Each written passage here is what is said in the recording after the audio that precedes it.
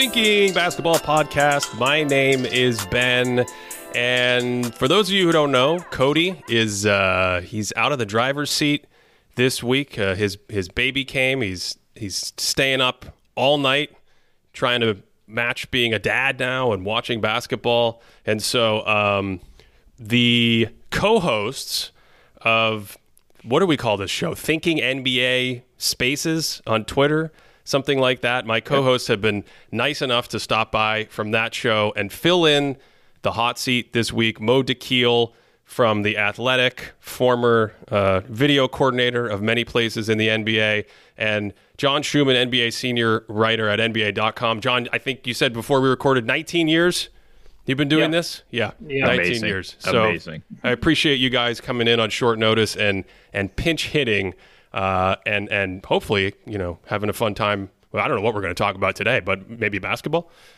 I thought we were here for badminton. I have so many badminton takes lined up and ready to go. I'm excited. Can I say it? Can I say it? First time, long time? First time, long time? Yeah. Wow.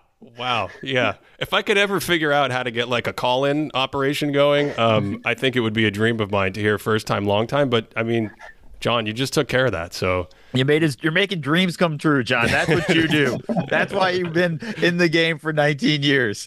I'm in the New York area, so I am a long time listener of the classic sports talk show, the Mike and the Mad Dog show. So that is I've always wanted to, in addition to Ben always wanting to hear it, I've always wanted to say it, Ooh. First time caller, long time listener.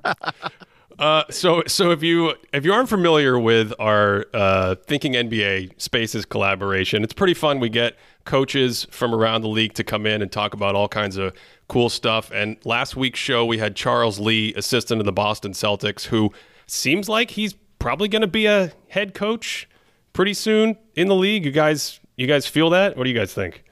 I think this year he was either had the most votes or tied for the most votes when I do the GM survey in the preseason, and they have who's the best assistant coach in the league is one of the questions. And the last couple of years he's been at or near the top of the list.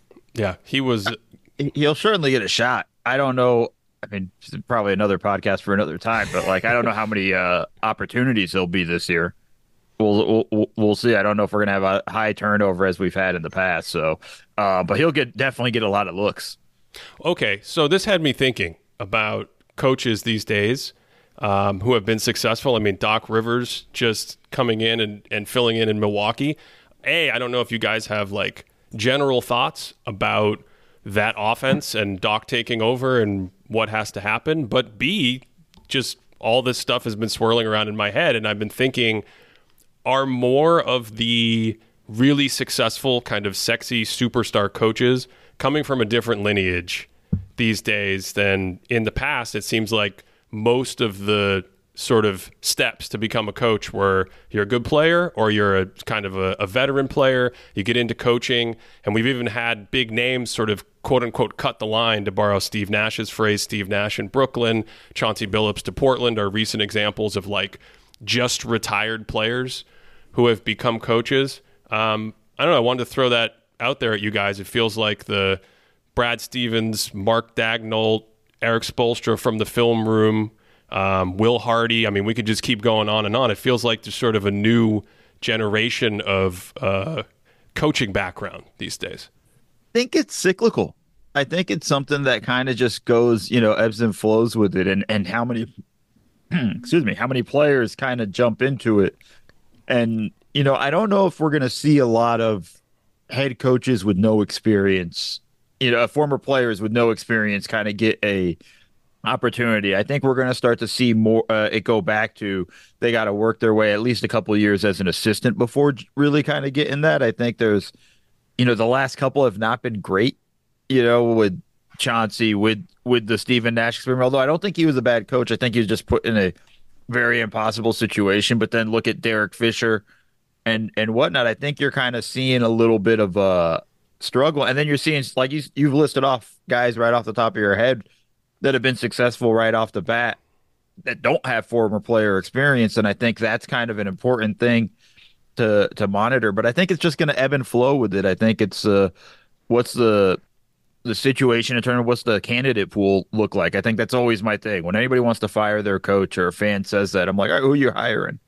Because that's just as important as, if you're going to fire your coach. And right now, I don't know if there's a lot in the pool in terms of former players. Yeah, I think it's just, I don't know. I mean, I do see your point, Ben. I think it does sort of trend. I think we are trending a little bit more to non-players, but I think it's also just a case-by-case basis. Like, there are former players who've been really good coaches. Larry Bird is one of the best players in the war ever and was a really good coach. And then there's some that aren't. I would go back to the GM survey. The one player who's gotten the most votes over the years as who will be the best head coach someday is Chris Paul. And I've personally asked Chris Paul, do you want to be a coach? And the answer is absolutely not. And so I think it's a mentality. Like, do you want to actually go from being a player to then staying in the grind? Really, a different kind of grind, more mental and less physical, but it's still a grind to be a full-time coach for, in the NBA over 9 months, right? Like, that's tough. And I think you see a lot of young guys in the league, whether they're just across the league now, whether they're player development guys, film guys, who are really eager and really want to do this and really want to be head coaches someday. So I think that pool is always going to be there. I think the player pool is more shallow, actually. That sounds weird, but I think the player pool of potential head coaches is probably a lot more shallow than the pool of non-players. Yeah, and I would just chime in. I'm not sure if Chris Paul would make a great basketball head coach. And that's not a shot on Chris's knowledge. I just, there's a lot more that goes into it than just the basketball. Exactly. Yeah. I figured, Mo, you could also speak to, when we were talking to Charles last week, for those who missed it, like, we asked him what his day was like. And by the time you get to like 3 or 4 o'clock, you're like, man, do you sleep? Because his game day gets up at 6:30. He does the personal workouts with Drew Holiday. They have multiple coaches meetings. They're prepping for a game. They have specific scouts. I think the guy has to eat and exercise himself. I mean, that just doesn't even get you to 5 o'clock.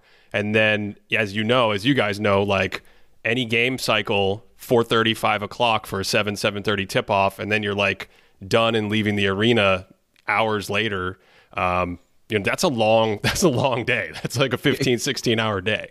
Game days can be brutal. I mean, there's a lull in game days that it's kind of like a 2-hour sort of window, usually around like 1 to 3, where there's really nothing going on in that moment. And I think that's when you get to do whatever it is, work out, go find a snack or do that stuff. It's that little break right there is your one break for the rest of the day. Because a lot of times you have to be at the arena early. You have to be ready for the players to come in and do all that workout stuff. For me, I chose to nap. That was always my nap window. Was get a snack and nap, and then head over to Staples. But I think that's the challenge in terms of coaches in general. It's just such a long day with everything. The players get to come in for shoot around, leave, and then go to the game and be ready on the court at their proper time. That's what is so amazing about Doc Rivers is like, the dude has never had a break. Like, I remember when he parted ways with the Clippers. Was he fired by the Clippers? I don't know, where his contract wasn't. Yeah. And then like a week later, he was hired by the Sixers. And I was like, wait, you've coached every year for like the last 20 years. Like, don't you want like a season off to just chill and hang out and go to Europe or something like that and just watch basketball casually? It's amazing. And then he got that chance this year, and then nope, I'm going right. He's diving right back in. Because they can't relax like us. Like, John, you think just gonna sit back and watch the game and like whatever, like a fan, and hang out and chill. They don't have that in them. I remember seeing Tom Thibodeau at the Sloan Conference the one season. Like, he wasn't a coach. He looked great. He looked awesome. Like, he was in such good spirits. Oh, I'm sure. But he also had a crap ton of notes, I'm sure, with him. He had a whole bunch of film. I've done it. I'm sure you've had former coaches reach out to you with questions about stats and things like that. They're constantly thinking and working. I mean, don't get me wrong. Doc was definitely enjoying the golf course a lot, before he took this Bucks job. That break he had in between, he's on the course a lot, but it's a desire, like it's the need to compete, I think, with these dudes sometimes. That's insane. It doesn't allow them to relax the way we could normally relax. Like a midday nap, for instance. Yeah. Naps are so good. Don't get me started. All right, let's change gears a little bit here, because another thing that's kind of hallmark of this season, it feels to me, is all these like movers and shakers. 20 games go by, all of a sudden some team gets really hot and comes out of nowhere. John, you do the power rankings for NBA.com. You must be feeling this. All the teams on hot streaks. The Jazz won 17 of 21 at one point. The Knicks are on a similar run. The Cavs, I think, are 18-4 in their last 22, something like that. The Suns have gone from 500 to now, I think they're, what are they, about 10 games over 500 as we record this? So, first of all, can you guys remember a season with so many teams just sort of spiking out of nowhere and the standings having this kind of oscillation or volatility without necessarily the same level of like parity? It's not just like everyone's jammed together. It's like, oh, this 8 seed all of a sudden wins 17 of 20, so now they're the 3 seed. Yeah, last season was definitely a season of parity, right? Like, wasn't there just a bunch of teams that were within 2 games of 500 for a long time? This season is definitely different. I don't know. I have a terrible memory, like remembering seasons like this, but I can't remember it. One team you haven't mentioned is the Kings have won like 5 or 6 out of 7. They're 5-1 on their road trip, and as we speak, they're about to play Cleveland to finish their road trip. So, which should be a fun little matchup of rested teams that are both playing well. No, I can't remember it, and it's fun. Like, it's like we have the sort of the bottom part of the league, but yeah, it's fun to see like teams go from not so great. Like even the Hawks are sort of showing some signs of life, which is nice. So it's nice to see like teams go for not so great and to good. And I guess maybe it's just the way it is with an 82 game season where you're going to have highs and lows, and no team is just going to be consistently good or consistently decent. Teams are going to go up and down. So, I mean, I can't remember a season like this. It's definitely different than last year, where it just felt like there were just so many teams just hanging around 500 for like 75% of the season. Yeah, I mean, this season is kind of weird in the sense of like this team gets hot early, then another team gets up hot early. Like Cleveland's kind of a great example of it, where they're 12-13 during that, the start of the season. Garland goes out for a long period of time. Mobley goes out for a long period of time. I mean, normally, like, okay, they're screwed. They've lost 2 of their top 4 guys, and now they're third in the East. Like, it's a situation where you're just kind of watching it sort of.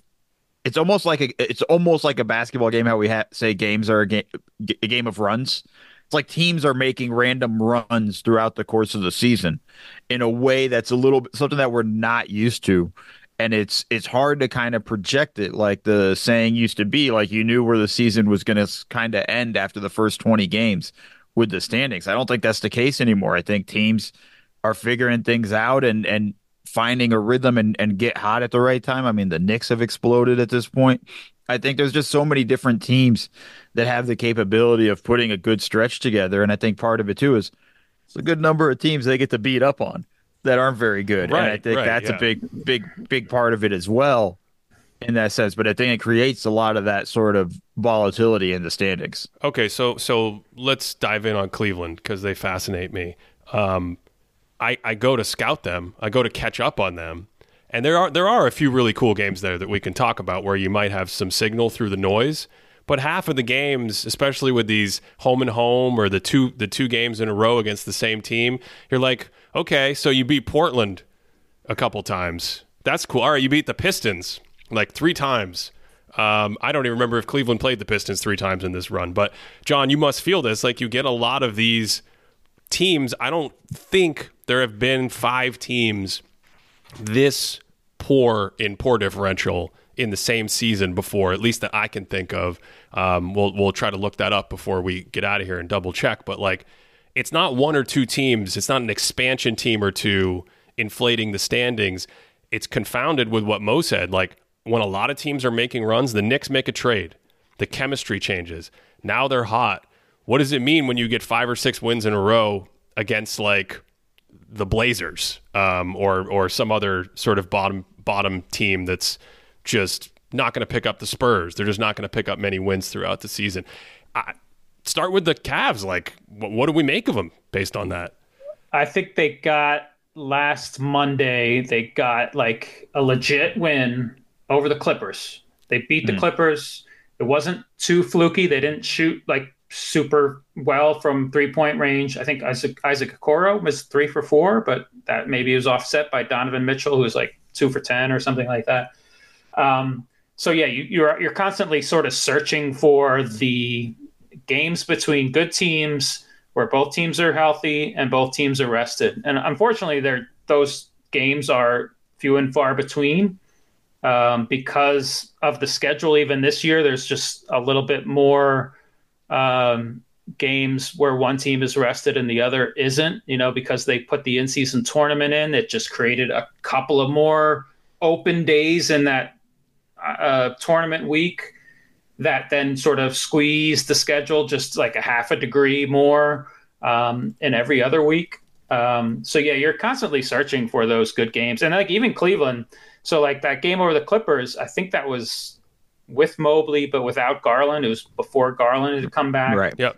So I think they continue to be sort of like under the microscope because both those guys have played 3 games as we speak, coming back from injury, but only 2 of them were together. Like Mobley came back and then missed a game. Garland came back. So they played 2 games with their full like starting lineup together, and that lineup has played 18 total minutes in those 2 games. And those 2 games were against the Pistons and the Spurs. And the starting lineup outscored the Pistons and Spurs by 1 single point in those 18 minutes. Small sample size, doesn't really matter. So like, let's continue to like, you're sort of continuing. And like as we speak, they have Sacramento, who's playing really well right now. So that's a sort of all right, circle this game. Let's all watch this game between 2 good teams playing well, rested and healthy.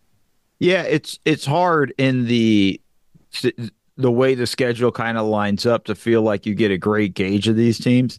I just try to kind of look at the fact that they don't have a ton of wins against the good teams that we would say, like when you just go to the extended standings just on that above 500, they're 10-14. Like it's not, they're beating the crap out of all the bad teams. And I think that's that stretch where they've gone on this run. They did that. I looked at it while you were talking. It's like Washington a couple of times, San Antonio, right. Detroit. It's it's beating up on teams that are in a situation where they're not trying to win. And I think it's hard to kind of figure out, okay, is this real or not? Because sometimes that can propel you into like, all right, we're ready to roll. Like we might see them surge even beyond that and start taking on some of these tougher teams as they get down the stretch of the schedule, because of what they learned in that. But the big part is, and that's what John kind of threw out there, with just when they have their actual starting lineup together, and it was a small sample size against a bad team, but to be just plus 1 point, that's the concern, right? Like that's what you look at and you're like, all right, we're back to, does Donovan Mitchell work with Darius Garland? Does Mobley work with Allen? Like you're back to the same old questions that we had 20 games ago. And I think that's going to be the thing that we got to parse out in the second half of the season. Okay, well, I'll say one thing. Taking care of business against bad teams is better than not taking care of business. For sure. It's a predictor. It's an indicator that like things are going well. And I want to actually come back and ask you guys about the lineup and some of the more specific stuff with the Cavs, because I have been catching up on them this week quite a bit. Interestingly, when you go pull up, what did you say? They were 10-14 against top teams. Okay, so on our board, 500 and above.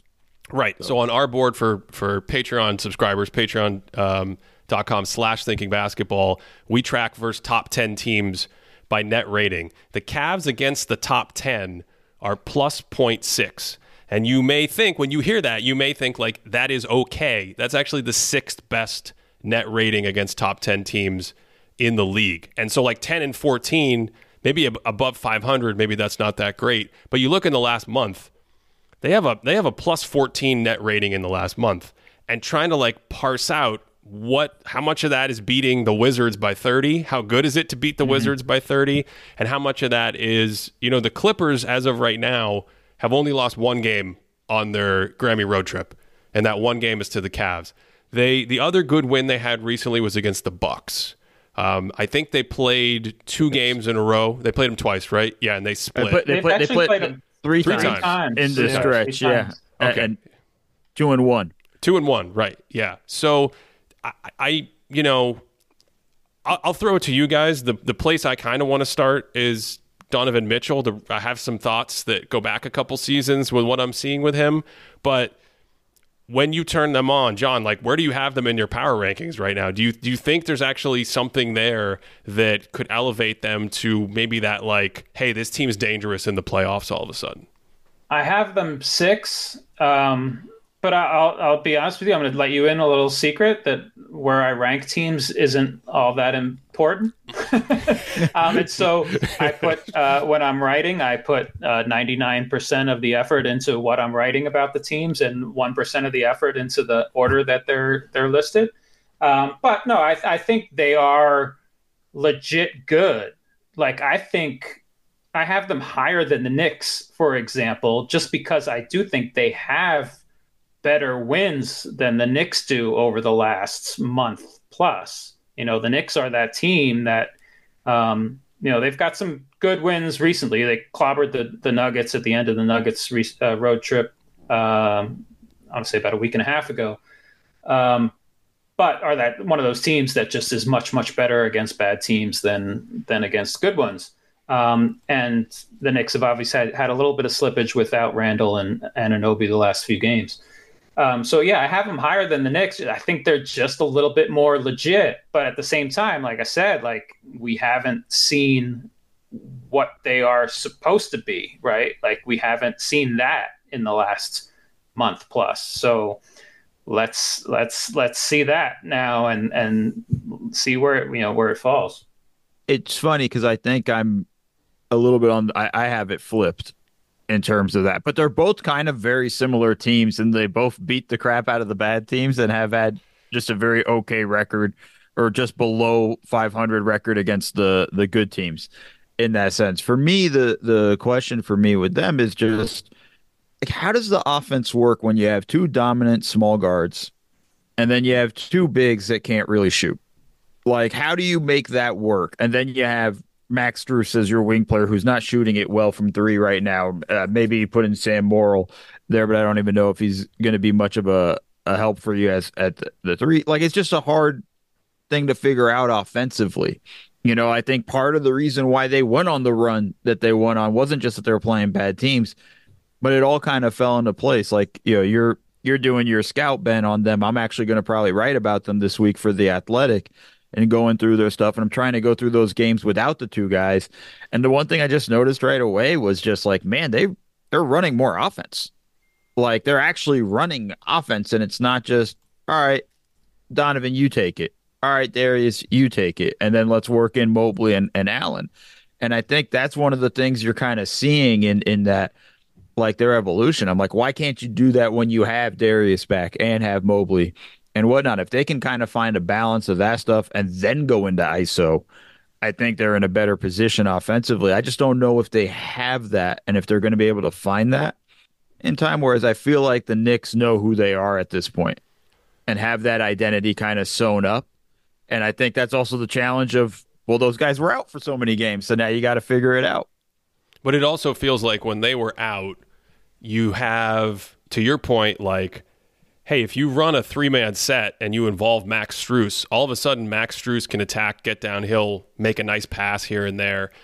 Isaac Okoro, to me, he's been much better than he was in the past. Mm-hmm. Sharper decisions, just, he's a year older. The team is a year older. Dean Wade is a year older off the bench. LeVert, more offensive opportunities off the bench.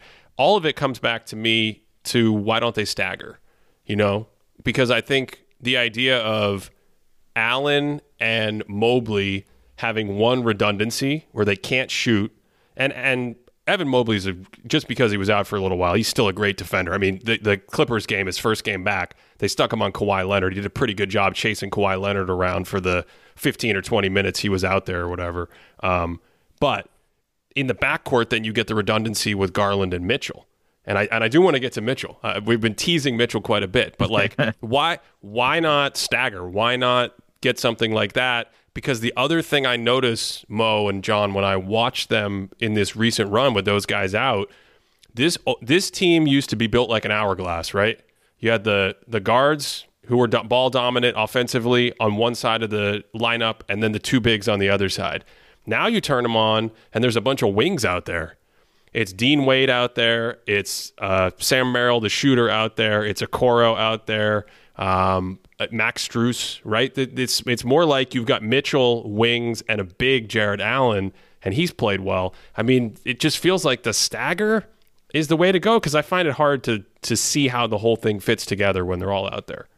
Yeah, I'd have to look and just see how much, because it's not like they took, in years past, they took Allen and Mobley off the floor together and then brought them back together. Like they staggered them, and there were lots of minutes where one was on the floor without the other. And maybe less so with the guards. I'm not sure. Because I remember constantly monitoring, okay, how are they doing with the two bigs together versus how are they doing with one on the floor without the other? And so, yeah, I think, and maybe, this period of success without Mobley and Garland just sort of makes the formula all that more clear, right? Like, Dean Wade needs to play. Like, we need that four-man who can shoot and who can space the floor and allow Jared Allen to roll in the middle comfortably. And Mobley, yeah, when you're out there with Jared Allen, you're going to have to shoot better. He did make a career-high 3 threes, I think, in San Antonio the other night. So it was like San Diego. It was like when the Clippers are back. Yes. Pardon me. Bill Walton. One other here. thing I will say, Cavs, quick point. In that series against the Knicks last year, they got absolutely destroyed on the glass. Yes. Last year, they were 20th in both offensive and defensive rebounding percentage. This year, they're 13th and 11th. So slight improvement on the glass. Maybe not, a little bit more than slight improvement on the glass is just another thing to sort of just keep in mind. I would say the one thing about staggering, too, though, is you have to have guys off the bench that can help you to stagger. You can't just be in a situation where, okay, we take Mobley off. Who are we putting in? I think last year, Dean Wade had a lot of injuries last year. Obviously, they didn't have Strus. Okoro wasn't as good last year as he is this year. There's a lot of, Sam Merrill was a guy that they didn't play. We didn't have. And then simply now, even at the start of this year, he wasn't getting a lot of minutes until these guys got hurt. And then he found his way into the rotation. So now it might even be a little bit more easier to stagger if they want to. And I don't think I think it's just finding that balance. And the hard thing when you're staggering too is like, okay, who can play with Donovan when it's Donovan on the court? Okay, who can play with Darius when it's Darius' time on the court? And you have to start kind of playing that game and start figuring out, okay, that's the chemistry. That's the stuff the coaches got to figure out in all of those things. I think, JB, he got really kind of maligned last year for the playoffs, and people were basically saying, like, you got to fire him. I thought that was way too soon of a hook people were trying to give him. I think, this was just the situation of the team wasn't as deep as it is this year, and I think you're seeing some of it now kind of come to fruition. But now he's got to figure it out. Because once he brings everybody back, he's got to put that whole flow together and figure out the proper rotations in that stuff and then allow for that the staggering to happen the way you hope, Ben. Okay, so I've teased it long enough. Donovan Mitchell. This is like the third consecutive middle of the season. I don't know if it's always in January or February or when it starts, but he looks amazing. He looks amazing physically. He looks a step faster than everyone. He's obviously one of the shiftiest, like, low center of gravity, sharp change of direction players every Cavs game I've turned on recently, he's just slicing through defenses. We did a video on him a couple years ago when he did this exact same thing in the middle of the season in his last year in Utah. And he had a very similar run at the exact point in the season last year in Cleveland. Now, both of those times when they got to the playoffs, there might have been some minor injuries. I remember he had an ankle, I think, in the last Utah series. I can't remember if he had I think he had a tweak last year as well in the Knicks series. So maybe it's just an injury. Maybe that's it. Maybe it's just small sample and he's rolled some ankles. But, like, do you guys buy what you see? Is there a midseason thing going on with him? Can we get this in the playoffs? And if we get this in the playoffs, how good is it? Because at least from my perspective, the games I'm seeing, and it's just reminding me of like mid-season in Utah a couple years ago, he looks unbelievable offensively. I mean, I talked about the athleticism, but the decision-making, the passing, he's got a command for the game when he gets into the paint where he's like, let me look this way, let me throw a lob, let me kick it to the corner. He had one where there was a broken play the other day. The ball came back to him, and without even thinking, he threw it behind his back to Okoro cutting on the baseline. The ball actually hit a big man's knee and still bounced to Okoro. He's playing at that level, but we really haven't seen it take off, I think, other than his scoring explosions back in the bubble a couple years ago, things like that. That was planned, by the way. Off the big man's knee. Yeah. It was all by design. It was all, no, I feel like, I know we're going to kind of, people like to kind of poo-poo the bubble a little bit, but we've seen him do these things in the playoffs. We've seen, I mean, maybe not at this level in the midseason, but we've seen him have these runs. Like, I think he can have that run in the playoffs. It'd be interesting to see a fun game of what if it was Mike Conley, right, who missed that three in the at the end of the game seven. Yep. It would be totally a fun what if that went in, and what's the rise, but what would happen between those two teams, and how things kind of shake out over the future. But like, it's there.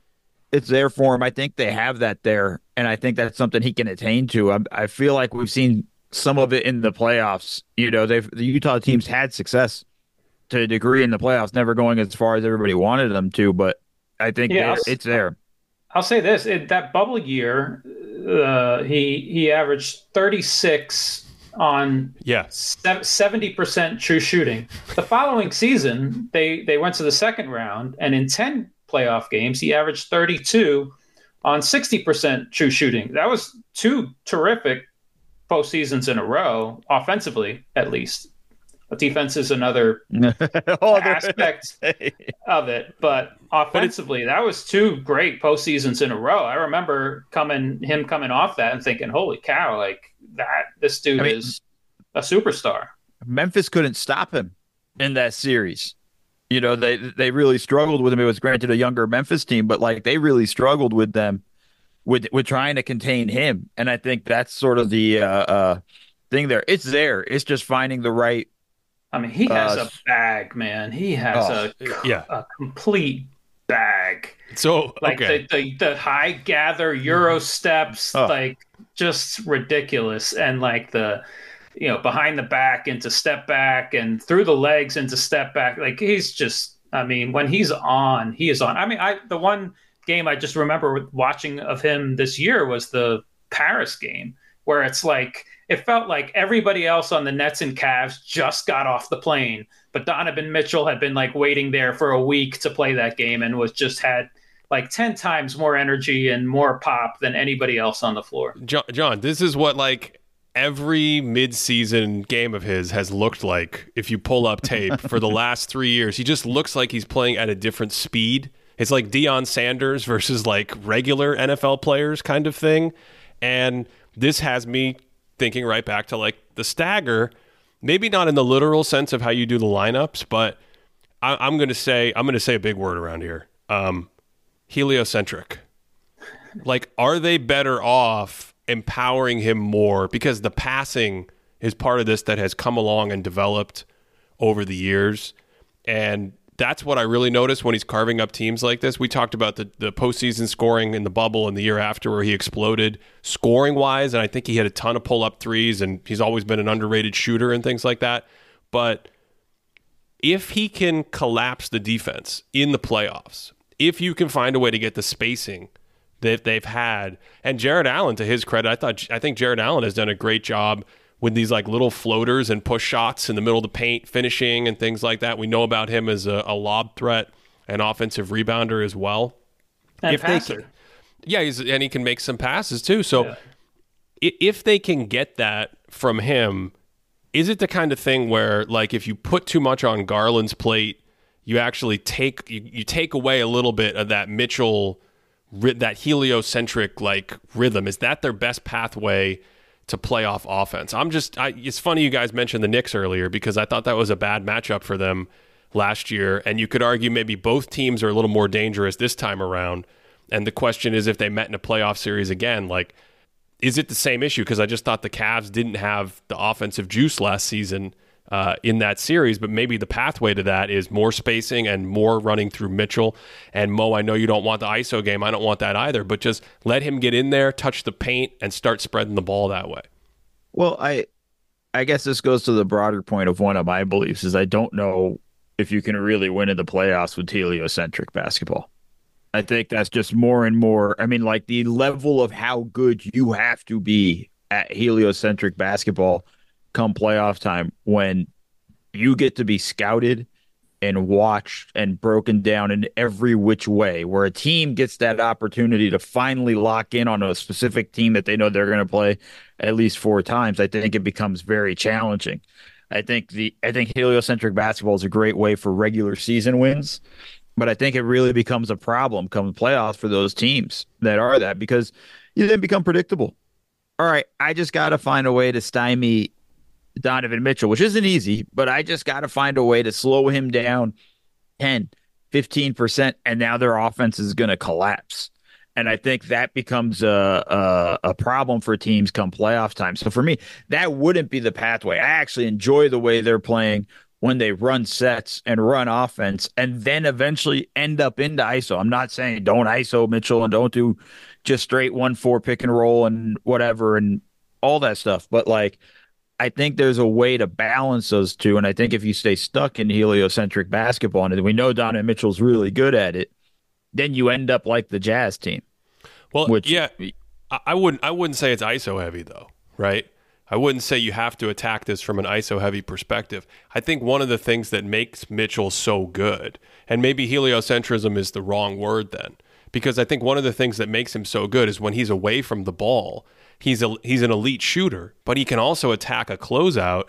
And I think it was in the Clippers' first half, because it's just fresh in my head, he's in the corner, right? And so you run an offensive set. Maybe you have a staggered screen. Maybe Strus is the ball handler. LeVert is the ball handler. The defense hugs in. You skip it to the wing. The ball hits Mitchell in the corner. Now someone's closing out at Donovan Mitchell. He up fakes, gets by, and now he's coming downhill. And it's like, this is what happens in basketball when Donovan Mitchell's in this position, at least in January and February. He's going to dunk on you. He's going to get free throws. Or he's going to make a pass that's a super high value, like a drop off for the layup right there at the next help, or spray it to a shooter for a wide open 3. So it doesn't have to be ISO. But I actually agree with you. I don't think you can play too much through one guy and win in the playoffs. I wonder though if you can do that to win a round or two in the playoffs, and maybe if that's what the Cavs team is capped at, something like that. I'm just wondering, like, are they more prepared to deal with Mitchell being double teamed than they were a year ago? Because, I mean, we're just talking about how great an offensive player he is. Well, in the playoffs, what does that mean? That means that, like, he's going to draw 2 to the ball, right? Like, and I think Allen is a much better, I think year by year just improves as a playmaker. We saw it in Brooklyn. I mean, I remember watching him in first couple of years in Brooklyn, and one, he couldn't finish at the rim unless there was nobody within arm reach of him, and then 2, like he wasn't a roll and kick kind of guy. Now I think he's just become a much better at that. I was just looking at their catch and shoot numbers. They're still sort of middle of the pack in catch and shoot 3-point percentage, but it's better than they were last year. Strus is hot and cold, like as much of a sort of upgrade as he was. He's still, like, if we look back at that playoff run with the Heat last year, he didn't shoot all that great over that series, over that year. So that's my thinking. Just when we're just talking about postseason, is are they more prepared to deal with defenses taking the ball out of Mitchell's hands? Like they can, and if they are, then yeah, let Donovan Mitchell cook and force defenses to then take the ball out of his hands, and then see where we go from there. And we like what we have when that happens, when we're playing 4-on-3 and he's not involved. I kind of just go back to that series against the Knicks. I mean, the problem was like every time they went into hero ball with Mitchell at the end of games, it didn't work out for them. And it was pretty obvious, whereas like when it was in Darius Garland's hands, they actually got a good look. They didn't make them because they didn't have anybody that could make shots at that point, but like I think they got a better look in that sense. So I like, Ben, what you're describing, that's not heliocentric, like what you described, right? Like kick it to him in the corner and allow him to play against the second side. That's how they should use him. And that has to be something. And from that's where he's going to cook. And that just needs to be part of the puzzle piece in your offense, right? And that could be and it's totally different too if it's Darius Garland breaking down the defense, then kicking it out to Mitchell, because now it's even a harder closeout. Now it's more opportunities for him to kind of attack off of that side. And I think that's more the side of it. But if it ends up a situation where it becomes kind of hero ball centric, which is what I felt like happened to them a little bit in the playoffs, was Mitchell kept trying to do it. And maybe some of it was the bravado of like, I'm in New York, I want to do it, hometown, everything like that. But I think that's a failure for them. That hurts them. And I think that's what they need to stay away from. And the more they can incorporate these guys that they're bringing back healthy into more of an offense that flows and allows them all to kind of attack, I think then we're going like, okay, now they're a real team. Well, they had a hard time. I think my memory, it's been a while now. My memory's starting to fade, but you would want Evan Mobley to be the short roll outlet valve when they throw two on the ball against their guards. But they had a hard time. You get Mitchell the ball, Thibodeau sends two defenders to him on the sideline, and it just kills the entire possession versus opening up a 4-on-3 and getting something good. So then you say, like, I think as the series went on, JB was trying to find ways to get Mobley the ball in the middle of the court. It still wasn't what you would want. Okay, we lob it over the top and he catches it 5 feet outside the 3-point line. And then Evan Mobley's facing the basket and he's got to make some decisions about 2 or 3 dribbles and a lob and a kick out. It just didn't work. So I don't know. Are we moving forward with Cleveland with cautious optimism? It doesn't sound like the discussion is getting us to this place of like, yeah, they could upset one of those teams, one of those top 3 or 4 teams in the East in the second round. Whereas I feel like with the Knicks, we did a deep dive, I think last episode, on the Knicks. And, your kind of takeaway when you look at the Knicks is like, they could catch. If you're Philly or Milwaukee and you're not careful, like that's not going to be a fun series with the Knicks. 35 games left for the Cavs. I'm going to watch those 35 games pretty carefully. No, look, the way the East is kind of shaken out, like I think there's definitely an opportunity for them to get, around, under their belt and get a series win. I mean, they're looking at themselves right now as a 3 seed, and depending who finishes at 6, like it's interesting for that. I am optimistic just in the sense of like I am encouraged by how they're playing. John made the point too. They're doing what they're supposed to do. They're beating the crap out of the bad teams.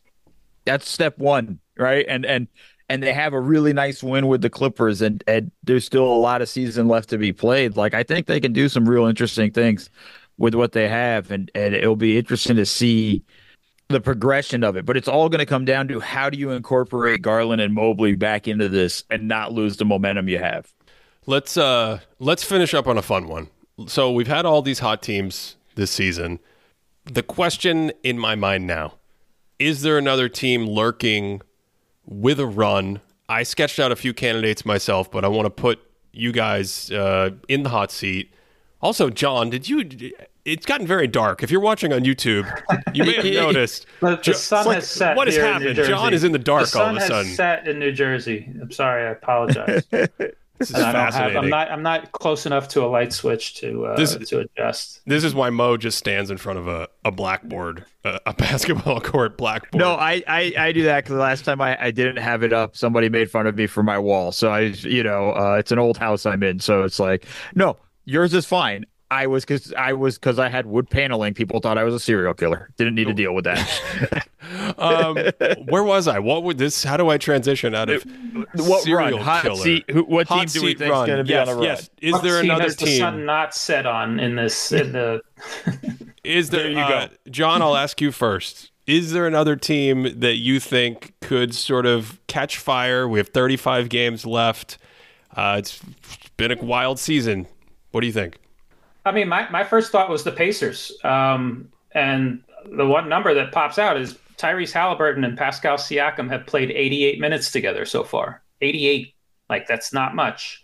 And they have a relatively easy. I think they have one of the 3 or 4 easiest schedules going forward. I don't know, like if they can. I guess the Sixers could continue to sink, and the Pacers could move from 6 to 5 in the East. And I don't know if there's value in that or not, but I just think that's a team that could probably be pretty good for the last 35 games or so, just because their 2 best players haven't really played together yet, and they have an easy schedule. I did not think of them. That is fascinating. Yeah, Mo, go ahead. What do you got? I think you've thought of this one though, Ben. I think it's the Pelicans. You look at them; they have a plus, I think, 3.5 point differential. They're sitting at 7 in the Western Conference. I think they have.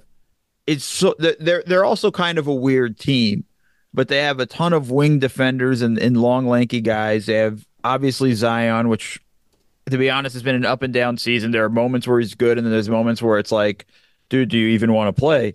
And then there's Ingram. They have a lot of stuff. CJ, like they have a lot of talent on that roster. I think they could find a run in them. And climb up in the standings and get out of the play-in tournament range.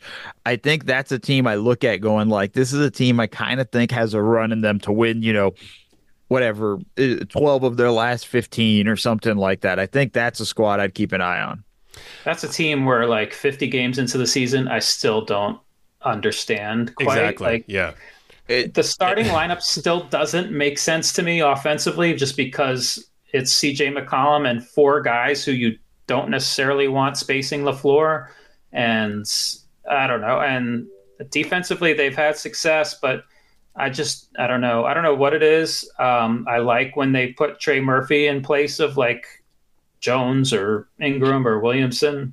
But they haven't done that a lot, frankly. I can't figure that out. See, and their results make it even more difficult because they'll have some good wins followed by some Bad rough losses. Yeah. Yeah. They're a frustrating and confusing team, which might be why I'm attracted to them, because I just feel like that's my nature. Well, they would probably be my pick as well, though. If I had to earmark one team that I think could put together one of these, like, whoa, did they go 16-4? Like, how did weren't they just close to 500 and now they're like 3rd in the conference or something? Although I don't know if anyone's going to catch the big 4 in the West, but like they look like a team. You mentioned CJ McCollum. Just in the last month, he's moved into like the top 25 in the last month in our box plus minus model at thinkingbasketball.net. Not for the season, just the last month. He's just been on fire. The shooting, the sort of like, if you think about the peak essence of a CJ McCollum experience, he's been doing it more for the last month. The shot's been dialed in, playmaking, things like that. You mentioned Trey Murphy the third. He's obviously a phenomenal shooter, attacks closeouts like a maniac, can defend. I think he's just a fascinating fit. Ingram himself is like an up and down, very interesting player where some games you get this tough shot making and this passing that you're like, man, Brandon Ingram, so you can make the all-star team? Like, this is really hard to defend. This is really beautiful. And then you have other games where the shot is off and the decision-making isn't as consistent. And then, of course, I think it comes back to Zion, who, to his credit, does look like he's in better shape. The game the other night against San Antonio was just free entertainment, or I guess how much it costs to pay for your television subscription or League Pass or whatever. But like that was unbelievable. If you guys missed that back and forth matchup with him attacking Victor Wembanyama, Wemby won a few rounds. I think Zion won the fight. He just looks a little crisper at the rim than he did 3 months ago. Looks like he's lost a little weight. And so you're like, okay, it's February, right? Does he relax at the All-Star break, or do they come out of the All-Star break, have a good schedule, have momentum, and things finally click? Because there's an abundance of talent on that roster. An abundance of talent. So, yeah, they would probably be my pick. One other team to just throw in there to keep an eye on as a bonus pick is the Dallas Mavericks. I mean, they've only gotten 23 games together with Kyrie and Luka. If they can find a way to get them kind of healthy and get an extended run and get them both on the court at the same time, I think we might be able to see them kind of put a nice stretch together. But again, it's just hard when you're kind of looking at the injury stuff. But that'd be my second pick if I had to pick two. Their injuries go beyond basically Kyrie's absence. Like I looked at like their top 9 guys. Like first of all, like we think that their starting lineup would be Doncic, Irving, Exum, Derek Jones, and Lively. Like those 5 guys have barely played together. But if you even look at like their top 9 guys, I looked at it like they've had no more than 6 of those guys in 24 of their last 32 games. Like they have just been, you're talking about Kleba, like beyond the starters, Grant Williams. I'm forgetting it. Somebody, Tim Hardaway. Yeah. Like they've just been so depleted, and like, I don't think there's a high ceiling just because I don't believe in them defensively primarily. Yeah. But it would be nice to see them, have everybody together, or at least 8 of those 9 guys together for, 10 games in a row. Like that would be nice. Guys, here's some trivia. The first guest in Thinking Basketball podcast history? Does anyone know this? No. It was Mo Dakhil. He was the first guest. Yes. No. Yes. Wow. Yes. I'm only bringing that up because today is the 250th episode. You started so poorly. Yeah, I like this is actually a psychological tactic of mine. You start low. Yes, I advise this in all romantic and dating settings as well. You want to start with like a very low bar, and then you'll look like you're improving quite a bit. Yeah. Oh man. Oh, nice. Good to know. I'm taking credit for the podcast now. Yes, we'll send you the royalties. You'll get the check later. Thanks, guys, for coming on. I hope you enjoyed this. It was a lot of fun. Thank you for having us. It was great. If you want to support us, check out patreon.com/thinkingbasketball. Otherwise, that is it for this one. We're going to try to wrangle Cody back into this seat at some point next week for our 6th, is it humanly possible, our 6th annual Sub All-Star team. I cannot wait to do this, the snubs and the cuts, and you guys will be so excited about the 6th annual Sub All-Star team that we put together. Otherwise, that is it for this one. Thanks for listening all the way through, and as always, I hope you're having a great day.